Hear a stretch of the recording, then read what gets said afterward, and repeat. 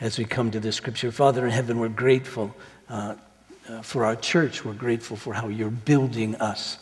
We're grateful that we do come together, set aside all kinds of differences, perhaps, and so forth and so on. But God, we come together to serve you.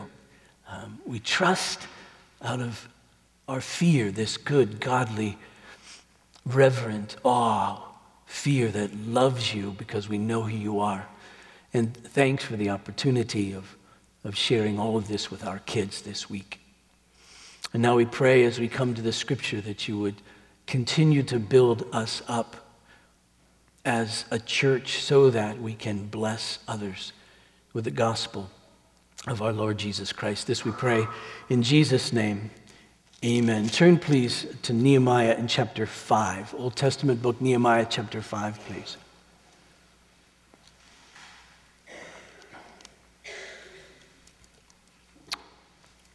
This is the word of the Lord. Verse 1. Now there arose a great outcry of the people and of their wives against their Jewish brothers, for there were those who said, with our sons and our daughters we are many, so let us get grain that we may eat and keep alive. There were also those who said, we're mortgaging our fields, our vineyards, and our houses to get grain because of the famine. And there were those who said, we've borrowed money for the king's tax on our fields and our vineyards. Now our flesh is as the flesh of our brothers, our children are as their children, yet we're forcing our sons and our daughters to be slaves, and some of our daughters have already been enslaved, but it is not in our power to help it, for other men have our fields and our vineyards. I was very angry when I heard their outcry and these words. I took counsel with myself, and I brought charges against the nobles and the officials. I said to them, you're exacting interest, each from his brother. And I held a great assembly against them and said to them, we, as far as we are able, have bought back our Jewish brothers who have been sold to the nations, but you even sell your brothers that they may be sold to us. They were silent and could not find a word to say. So I said, the thing that you are doing is not good. Ought you not to walk in the fear of our God to prevent the taunts of the nations? Moreover, I and my brothers and my servants are lending them money and grain. Let us abandon this exacting of interest. Return to them this very day their fields, their vineyards, their olive orchards, and their houses, and the percentage of money, grain, wine, and oil that you have been exacting from them. Then they said, we will restore these and require nothing from them. We will do as you say. And I called the priests and made them swear to do as they had promised. I also shook out the fold of my garment and said, so may God shake out every man from his house and from his labor who does not keep this promise. So may he be shaken out and emptied. And all the assembly said, amen, and praised the Lord. And the people did as they had promised. Moreover, from the time that I was appointed to be their governor in the land of Judah, from the 20th year to the 32nd year of Artaxerxes the king, 12 years, neither I nor my brothers ate the food allowance of the governor. The former governors who were before me laid heavy burdens on the people and took from them their daily ration, 40 shekels of silver. But their servants lorded it over the people. But I did not do so because of the fear of God. I also persevered in the work on this wall, and we acquired no land, and all my servants were gathered for the work. Moreover, there were at my table 150 men, Jews and officials, besides those who came to us from the nations that were around us. Now what was prepared at my expense for each day was 1 ox and 6 choice sheep and birds, and every 10 days all kinds of wine in abundance. Yet for all this I did not demand the food allowance of the governor, because the service was too heavy on this people. Remember for my good, O my God, all that I have done for this people. You know, the scripture tells us in the New Testament why, in a sense, we have the Old Testament. It doesn't tell us in exhaustion every point that can be made. But in Romans, in chapter 15, the Apostle Paul says this, for whatever was written in former days was written for our instruction, that through endurance and through the encouragement of the scriptures, we might have hope. And so we're to read these Old Testament passages to give us hope. And they do. I trust, at least for me, I trust for you too, that we've received great hope by reading so far through this Old Testament book of Nehemiah. Now, these first 5 chapters, 4 of them, we've discussed one today. But this sense of hope, because what gives us hope is that we realize that God will fulfill his promises. That's what we're seeing here. He made a promise to bring a Messiah through the seed of Abraham, and he's keeping Abraham's seed. He's keeping this nation, and nothing can thwart him. The sin of the people can't thwart him. The rule of foreigners can't thwart him. In fact, he'll even use them as he used Cyrus, the Persian king, to send the people home from exile. He'll even use them as he used the king Artaxerxes to grant this helpless slave cupbearer to the king Nehemiah to go back and rebuild the walls. And so we're seeing that, and I hope that gives hope. And last week, even when there's opposition from outside, and we learn, of course, in our own lives as believers in Jesus, that there'll be opposition to the gospel, that we needn't be afraid, because they could say simply, remember God. He'll fight for us. And that gave them hope to carry on, to persevere in the midst of opposition. And for us, I trust, as well. There's another passage about the Old Testament in the New as well. In 1 Corinthians and chapter 10 and verse 6, we read this. Now these things took place as examples for us, that we might not desire evil as they did. And then in verse 11, now these things happened to them as an example, but they were written down for our instruction, on whom the end of the ages has come. Therefore, let anyone who thinks he stands take heed lest he fall.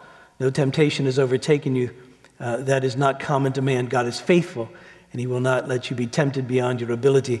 But with the temptation, he will also provide the way of escape, that you may be able to endure it. So these situations happen in the Old Covenant, and they're recorded for us as an example, really as warnings to us. Don't be involved in the evil they were involved in.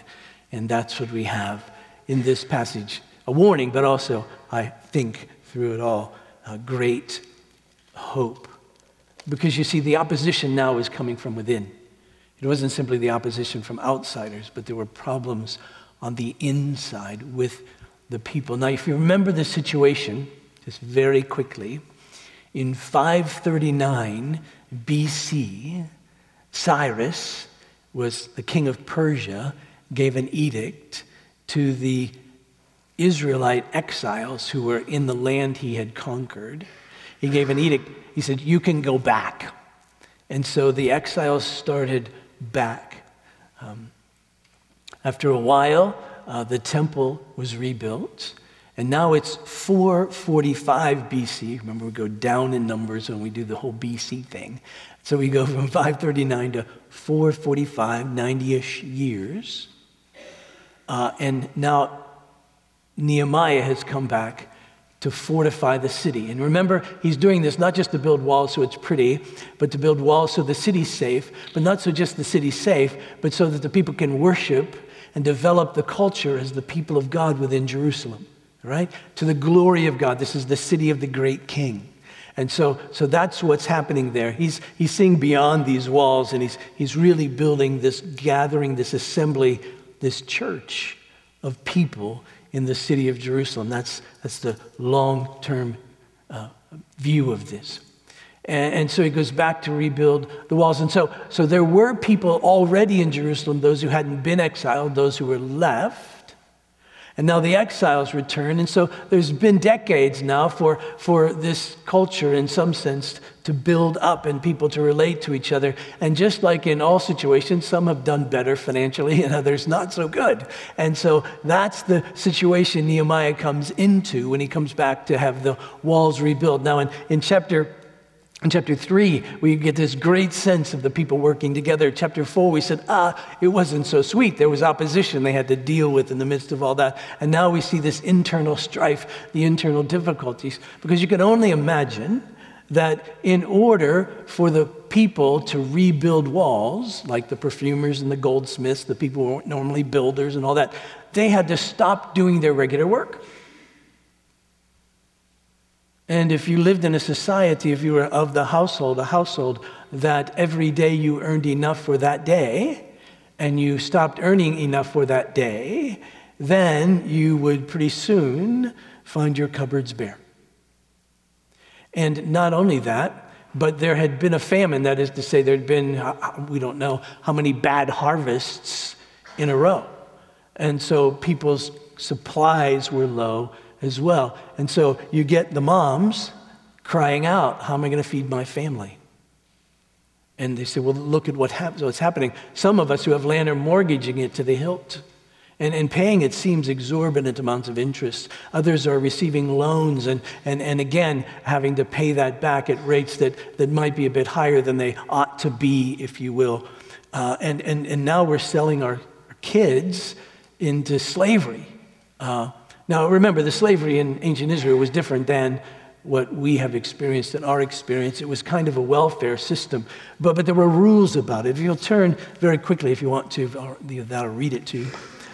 Deuteronomy in chapter 15. This is one of the areas in the Old Testament where we learn about how people in need were to be treated in Israel. Because remember, Israel was not simply a nation.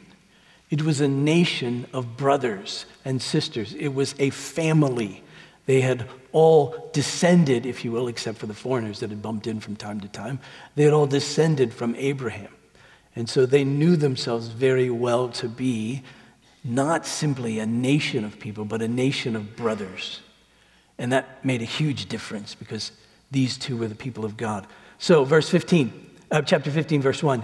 At the end of every 7 years you shall grant a release, and this is the manner of the release. Every creditor shall release what he has lent to his neighbor. He shall not exact it of his neighbor, his brother, because the Lord's release has been proclaimed. So in the 7th year, if someone owed you money, you release them from the debt. Every 7th year. It may be that you just made them the loan last year. You go, whoops. But he says, no, that's okay. God will bless you. That's how we're to operate with one another, so that no one is in any long-term debt. Right? Of a foreigner you may exact it, but whatever of yours is with your brother at hand you shall release.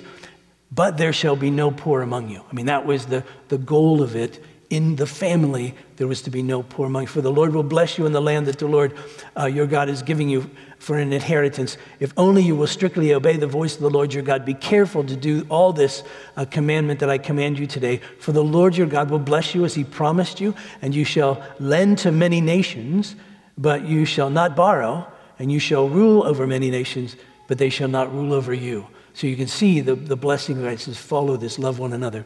If among you one of your brothers should become poor, if in any of your towns within your land that the Lord your God is giving you, you shall not harden your heart or shut your hand against your poor brother, but you shall open your hand to him and lend him sufficient for his need, whatever it may be. Take care, lest there be an unworthy thought in your heart, and you say, the 7th year, the year of release is near, and your eye look grudgingly on your poor brother, and you give him nothing, and he cried to the Lord against you, and you be guilty of sin.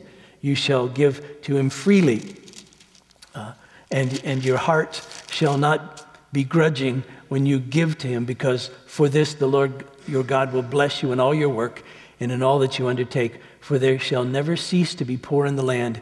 Therefore I command you, you shall open wide your hand to your brother, to the needy, to the poor in your land. And so you get it, all right? So there was a situation where we're building the wall, so we have, in some sense, even a good reason to be out of food, and there are some with food and who could help, but they're exploiting, they're taking advantage of the situation, and the Lord says, it's okay to lend, right? But lend generously. Not at great interest. We'll find even Nehemiah was doing that. He was lending, and we'll see how he responded. And then concerning slavery, verse 12 of Deuteronomy 15. If your brother, a Hebrew man or woman, is sold to you, and he shall serve you for 6 years, and in the 7th you shall let him go free. Right? And so if there's a poor family, and they need welfare, we would call it, right? Help. They're allowed to indenture their children or even adults to another as slaves. But these slaves are to be treated well. And again, at the end of the 7th year, they're to be set free. All right? Now notice, verse 13. And when you let him go free from you, you shall not let him go empty-handed. You shall furnish him liberally out of your flock, out of your threshing floor, out of your winepress. As the Lord your God has blessed you, you shall give to him. You shall remember that you were a slave in the land of Egypt, and the Lord your God redeemed you. Therefore, I command you this day. But if he says to you, I will not go out from you, because he loves you and your household, since he is well off with you, and then you shall take an awl and put it through his ear into the door, and he shall be your slave forever. And to your female slave you shall do the same. It shall not seem hard to you when you let him go free from you, for at half the cost of a hired worker he has served you 6 years. So the Lord your God will bless you in all that you do. And so even when the slave is set free, he's given enough so that he won't fall back into poverty. And so that's the humaneness of all of this. But it wasn't happening like that in these days. And you would think, especially in these days, when the people were gathering to do the work of the Lord, you would expect those who have to give to those who don't, and to give generously and freely, and yet they were exploiting the situation. That's what's happening. So you can only imagine that these people who are running out of food are going to say, I'm not going to work anymore. And Nehemiah's going, wait a minute, I came back to rebuild this wall. What do you mean? I need you to work. But that wasn't his biggest issue. His biggest issue, he knew that the enemies around Jerusalem would taunt them because they knew they were to behave better than that. And they would say, look at those Israelites. They're acting just like us. They're exploiting their poor brothers. And they're supposed to be the people of God. And Nehemiah really knew that what he was building in Jerusalem was not a wall, but a people. Some years ago, 22 now, I was on one of the assignments that I go on from time to time. There was a church in our denomination that needed a pastor. Their pastor had just taken another position, and this particular pastor had come, and he was a church planter, and so the church started from scratch and built it up, and they had built this really nice facility and had a sufficient number of people to be self-sustaining, and he wanted to go on and plant another church, which was fine. And so the church, he asked me, and the church asked me to come and just consult with the pastor search committee. And so I sat down with the pastor search committee, but it was one of those occasions where I took one of my kids. So I took my 10-year-old daughter, Sarah. Don't tell her I'm telling this story. But I took my daughter, Sarah, and it was hilarious. I'll never forget, because she had been taught to crochet by one of the older women in our church. And so there she was. You can picture, I'm in a meeting of about 15 people. And there's my little daughter over there sitting in the corner crocheting. It was hilarious. And but when I opened the meeting, I realized these people weren't together at all. They were at tremendous odds with each other on who their church really was, what the vision for the church was, what kind of pastor they wanted. I had thought, man, this is going to be a breeze. They'll buy me a nice dinner. I'll be able to spend a little bit of time with Sarah. It'll be great. And I find myself in this huge controversy with these people. It took me about 3 hours just to settle it all down and to kind of come up with some sort of plan by which they could work together to search a new pastor. And so we're leaving the church, and I'm exhausted and spent. And my little Sarah looks up to me and said, Dad, you know what the problem is? That wasn't unusual, by the way, for her to school me about various things. But she said, Dad, you know what the problem is? They build a building, but they never build a church. And, oh, yeah. And Nehemiah didn't want to just build walls, right? He wanted to build a church. So this issue may have been more disheartening and more significant to him to deal with than even the outside opposition, because they weren't behaving, if you will, like a church. So Nehemiah calls for radical repentance. Radical repentance.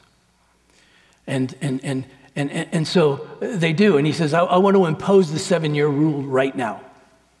May not be the 7th year, but I want to impose it right now. If you've lent money to someone and they owe you, cancel the debt.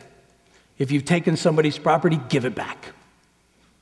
We're starting over right now, and we're going to behave like the people of God. You know, this opposition from within has really plagued the church from the beginning. We see it here. We saw it all the way back in the days of Moses. You remember that they handled the external opposition fairly well. At least God did, like he opened the Red Sea and destroyed Pharaoh's army, and he won battles for them, and they prayed and all of that. But it was the internal stuff. It was the grumbling of the people against the leadership, against Moses, that really was the huge issue, really was the thing that got to God. It's really the thing that caused him to open up the earth and swallow some of them. That sort of thing, bring a plague against them. Because he says, you're not behaving like my people. We see it even with the disciples of Jesus. It always astounds me every time I read it every Holy Week that during the time when Jesus was with his disciples on the night that he was betrayed, that night we refer to as Maundy Thursday, that time was the celebration of the Lord's Supper, the Lord's disciples, the disciples of Jesus, got into an argument about who was the greatest among them. They were sort of missing the point. I mean, how do you argue who's the greatest when Jesus is in the room? And you're saying who among us is great, you know, and Jesus in that sense says, none of you. In fact, I'm a servant of you all. What should you be? We see it in the church, in the early church. As we read through the book of Acts, we find early on, Acts chapter 5, Ananias and Sapphira lying. And so we have believers telling lies to one another. In chapter 6, we find the widows unhappy and grumbling about the food distribution. And you go, well, that seems not to be a big deal. But the apostles stopped everything and created this new office in the church called deacon so that they could take care of this situation. Because the apostles said that if we do this, it'll keep us from praying and teaching, and that'll slow down the work of the gospel. And so just like the people's immorality in Nehemiah's day, and exploiting the poor would stop the work on the walls, they said this would stop the spread of the gospel, just this grumbling within. As we read through the letters in the New Testament, we find over and over again the apostles having to deal with difficulties in the church. In the church in Rome, for instance, there was this debate between what Paul called the strong ones and the weak ones about disputable matters. And disputable matters are matters that don't matter. But yet they were fighting about them and splitting over them. The strong said, we have the freedom to do this. The weak said, we don't. And Paul said, act like Jesus. Act like you belong to him. And so you strong ones, don't do anything. Don't use your freedom in such a way that will cause the weak ones to stumble in their faith. And you weak ones, stop judging them. And so you get this sense of people humbly coming together to really love each other and treat one another as God commands us. I mean, let's face it, the church in Corinth, we could stay here all day. I mean, they were a mess. I mean, their pride caused them to split in terms of one another saying, no, I follow the Apostle Peter's teaching. I follow the Apostle Paul's teaching. No, I'm so good. I follow Christ's teaching. And Paul would say, well, wait a minute, who died for you? Right? And there were lawsuits one against another. They couldn't get along, couldn't solve their differences among themselves, that they took it outside the church into the law courts. We find that there was even problems at the Lord's Supper. People were excluding certain ones from the Lord's Supper. Others were getting drunk at the Lord's table. As a young Presbyterian little boy, I wondered, how did that happen? Because all we got were little thimbles full. They'd quit after a while before they got drunk. It's out of exhaustion, but you know, you get the picture. They were extravagant and taking so that others couldn't. Even at the Lord's Supper, we know the issues they had with spiritual gifts of competition. One with another, mine's better than yours, and the circus that would take place when they would gather to worship, and all those kinds of issues. We read the other letters. We read about gossip in the church and slander in the church and unforgiveness in the church that leads to bitterness one over another. We read that they weren't accepting one another as Jesus had accepted them. That we saw that they were angry with one another when they shouldn't have been. All those kinds of things within the church. And what that means is it's slowing down the work. We're not building up, we're building down, if you will. We're not adding, we're subtracting. And so that's significant in this life of ours of building up the church. And so the question is, how is it that Nehemiah could appeal to this people? On what basis? Well, you'll notice in verse 9, he said, "So I said, the thing that you are doing is not good. Ought you not to walk in the fear of our God, to prevent the taunts of the nations, our enemies?" And then in verse 15, as he describes his own life, he says this. He says, "The former governors who were before me laid heavy burdens on the people and took from them their daily ration, 40 shekels of silver.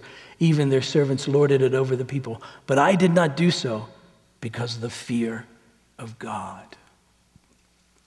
And that's the real sense of it, isn't it? This notion of the fear of God. John Murray, a mid-last century theologian, wrote a book, many of them, but one of them is called The Principles of Conduct.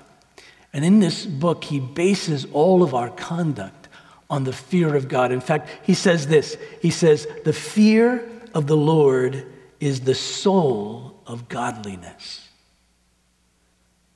You think that ought to be in the Bible. It's not quite like that in the Bible, but it's really good, I think. The fear of the Lord is the soul of godliness. In other words, it's the foundation of, it's the ground of our godliness is the fear of God. If there's no fear of God, there will be no godliness. Now, there's a couple of senses we know. We talk about this from time to time. There are a couple of senses in which we use the term the fear of the Lord or the fear of God. One is the sense of being afraid of, that is, this being in terror because of God and his holiness and who he is. In fact, Murray, in one of his chapters, asks this question. He says, "Is it proper to be afraid of God?" The only proper answer is that it is the essence of impiety not to be afraid of God when there is reason to be afraid. So there could be reason to be afraid of God. You remember when Adam sinned, he ran from God. And why did he run from God? He said, "Well, I heard you in the garden and I was afraid." You see, sin makes us afraid. And it makes us afraid of God because we know that he is holy and that he is just. And there's something within us. I really believe this is true of the most hardened atheist. There's something within us that says to us, I'm a sinner and God is holy, and thus I fall under his judgment. Now, we suppress that as hard as we can, perhaps, but it's there still in us to know that God is holy and we are not, and that we fall under his judgment. You remember what Jesus said? Don't be afraid of the one who can simply kill. They take the body. Be afraid of the one who can destroy body and soul in hell. And we go, and we should. There should be a bit of a shudder there in the midst of that. I go back to this again every Holy Week when I see Jesus in the Garden of Gethsemane praying and sweating blood. Why? There have been many people who have faced their death bravely without such a display. But there, Jesus, as us, as our representative before God, was facing the wrath of God for us. And thus his response in the garden that night, take this cup from me, this deep, deep, deep emotion was based on the fact that it was a rational response to facing the wrath of God. And there's a sense of that kind of fear if we're going to face the wrath of God. But when Murray speaks about this, is that a funny sound? That's a funny sound. Anyway, excuse me. When Murray speaks about the fear of God, he doesn't use it really in this sense of being afraid of God, but it's something that takes away that fear, that being afraid of, but yet puts us in the fear of God in the sense of awe and wonder and worship and love, that kind of fear. That's what leads to godliness. And he puts it like this, if I could just read a bit of a paragraph here.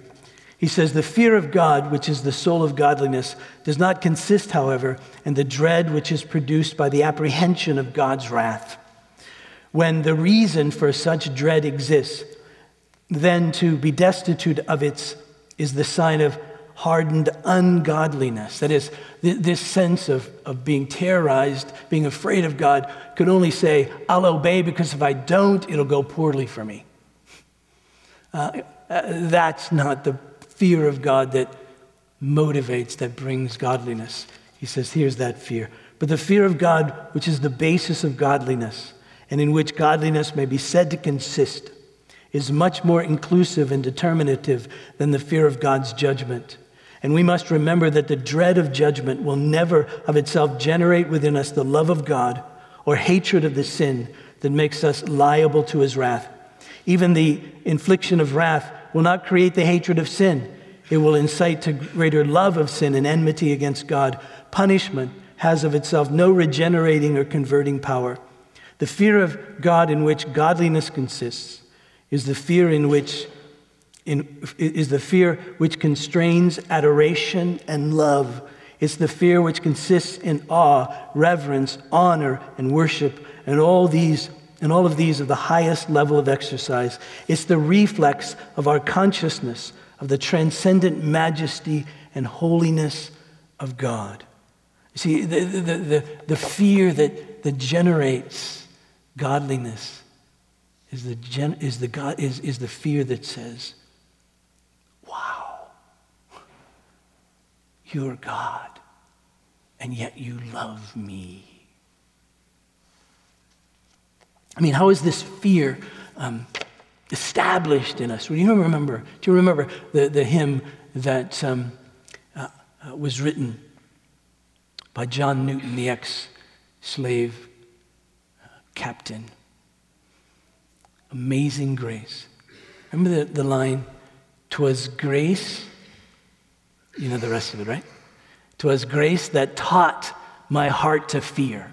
And that's it, isn't it? It's when we get a handle, when we come to really grip the grace of God, when we know the grace of God, that grace is what causes us to worship. That grace is what causes us to love. That grace is what causes us to desire the glory of God, because look at what he's done.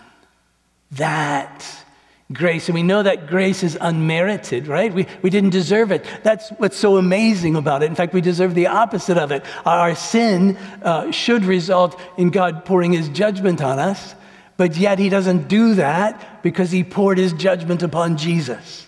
And that's the sense of this grace. And when we realize that grace has come to us, then it teaches our heart to worship. It teaches our heart to be grateful.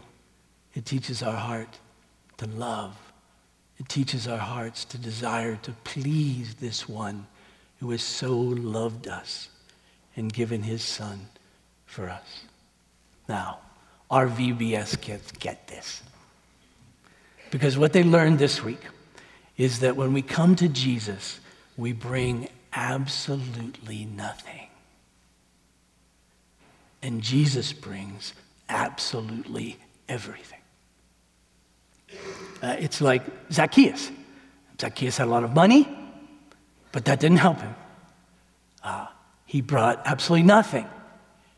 But Jesus came to him. Our kids learned that Jesus sees us first. Before the foundations of the world, he knows us first. Before the foundations of the world. And his intent was to come and die for us, that he might save us. And then we see that worked out in the lives of those, we sang this morning, for those he came to save. We see that in their lives, in our lives, as the Lord comes to us. And we come to him because he draws us. And we realize, I brought nothing to this. He brought everything, right? And then the woman at the well. Here was this woman who was clearly in the minds of everybody a sinner. And yet Jesus comes to her. She thinks all she needs is water. But Jesus knows she needs more than that. But she has no way to get it. I mean, she can't even get water. She's got to get him to get her water. And yet, he says, no, hold the phone. I'll give you what you really need. You don't have it. You can't get it. I'll give it to you. And he saw her and he knew her. He gave to her. She received, you see. And then there's Nicodemus. Nicodemus was one of the great teachers of his era, probably. He knew a great deal, but yet none of his knowledge helped him enter into the kingdom of heaven because he couldn't bring that. That didn't help him. He brought nothing to the table. And that if he was saved, then it was Jesus who did it. And there was the blind man. He thought he just needed eyes to see, physical eyes to see, but Jesus said, no, I'll grant you that. I'll give you that. It's not an issue. But what you really need is spiritual eyes to see that I'm the light of the world. And so he comes and he brings nothing. The blind man's blind. He brings nothing. And yet Jesus brings him everything. And when you get that, I mean, when the blind man got that, he just couldn't stop talking about Jesus. It was grace that taught his heart to fear. He says, I'll follow you anywhere. And then, of course, there were the children. The children may have been the most obvious. The children bring nothing. They're just utterly dependent. If you take especially the infants that were brought to Jesus, they would literally die without somebody helping them and bringing physical and material stuff to them. They would die. And Jesus said, no. Bring these little ones because I want you to understand that everyone who comes into the kingdom comes just like this, bringing absolutely nothing. And Jesus says, because you don't need anything, I bring it all. All you do is receive it. All you do is receive it. And it's even greater than that. And not only to bring we nothing like zero, we bring like negative, right? we bring, our account isn't just zero, I got nothing. No, you got worse than nothing. You've got everything that should cause me to condemn you. But I've got everything that will take care of that because my blood will take care of your sin and my righteousness will take care of all that you need to stand in the presence of God. Wow. Once we get that, then obedience becomes as natural as disobedience once was. Once we get that, it teaches our heart to really fear, to love, to worship, to receive, to live, to obey, right? And then the next line, which is fascinating. I honestly never thought about it until yesterday. 'Twas grace that taught my heart to fear, and grace my fears relieved. That's rather confusing. This fear that grace taught me about and brought into my life caused other fears to go away. He was a way better poet than I am a reader of poetry. It just dawned on me, oh yeah, of course. I no longer fear death. But more importantly, I no longer fear life because God is with me. Remember the great passages? There's a number of them, but since I'm into songs today, I'll read from Isaiah 41, verse 8. But you, Israel, my servant Jacob, whom I've chosen, the offspring of Abraham, my friend, you whom I took from the ends of the earth and called from its farthest corners. In other words, he saw them and he knew them, right? And he called them. Saying to you, you are my servant, I have chosen you and not cast you off. Fear not, for I am with you. Be not dismayed, for I'm your God. I will strengthen you. I will help you. I will uphold you with my righteous right hand. There's a hymn in there somewhere. But we get this sense, God says, don't be afraid. Why? Because I am with you.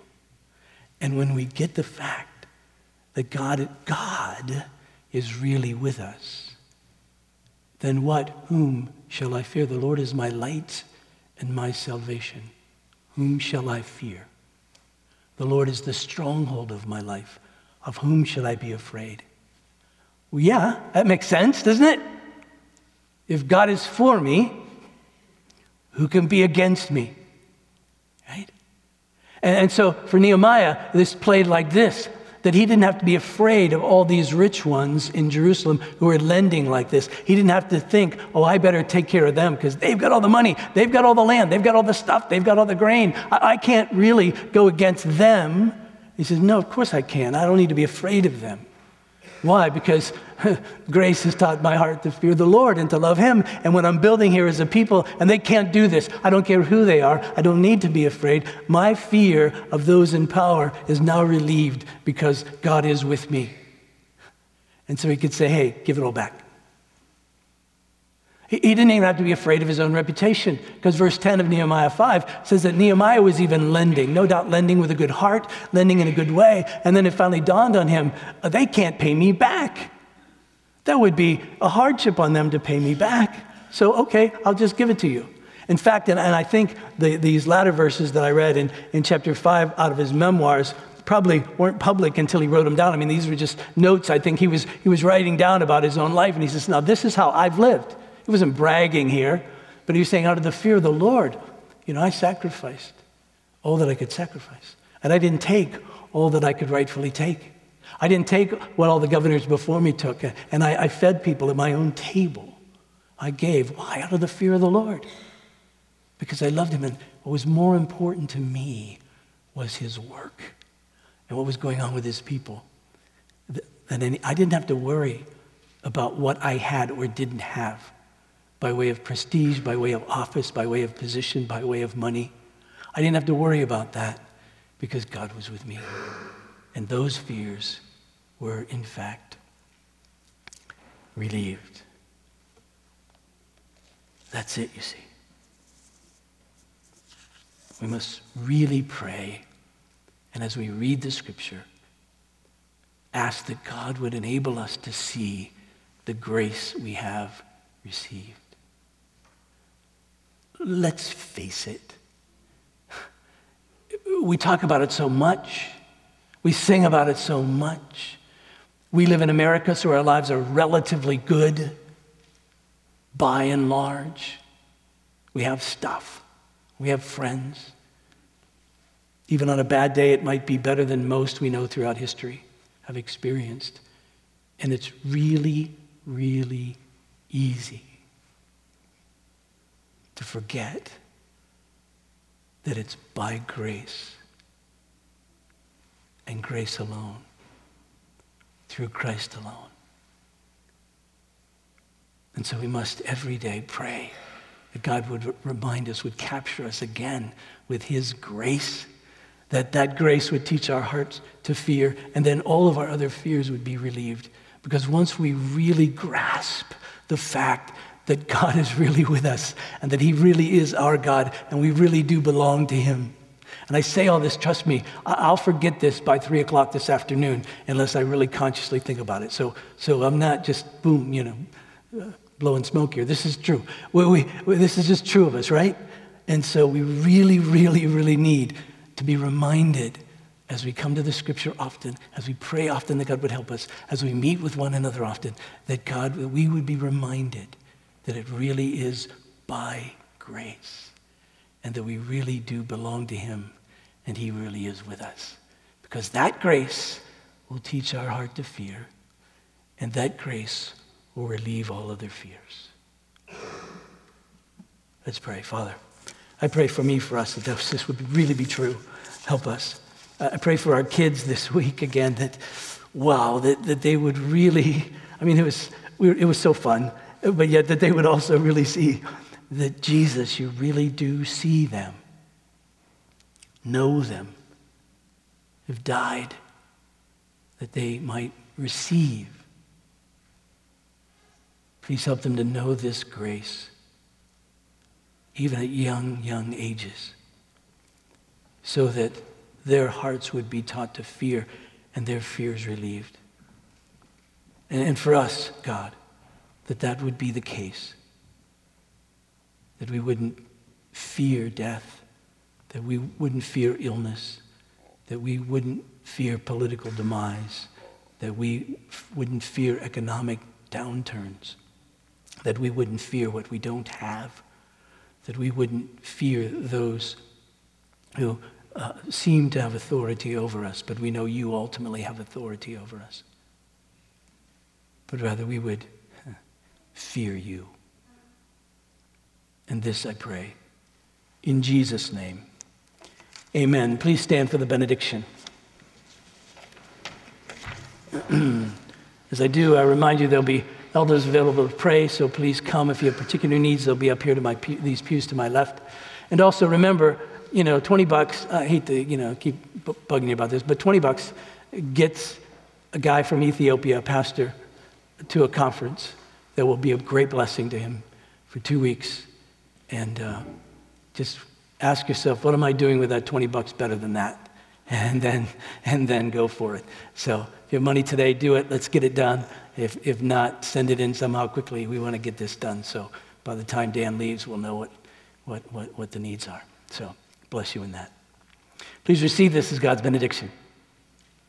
And now, to him who is able to do abundantly more than we could ever ask or imagine, through his power that is at work within us, to him be glory in the church and in Christ Jesus, both now and always. And together let us sing.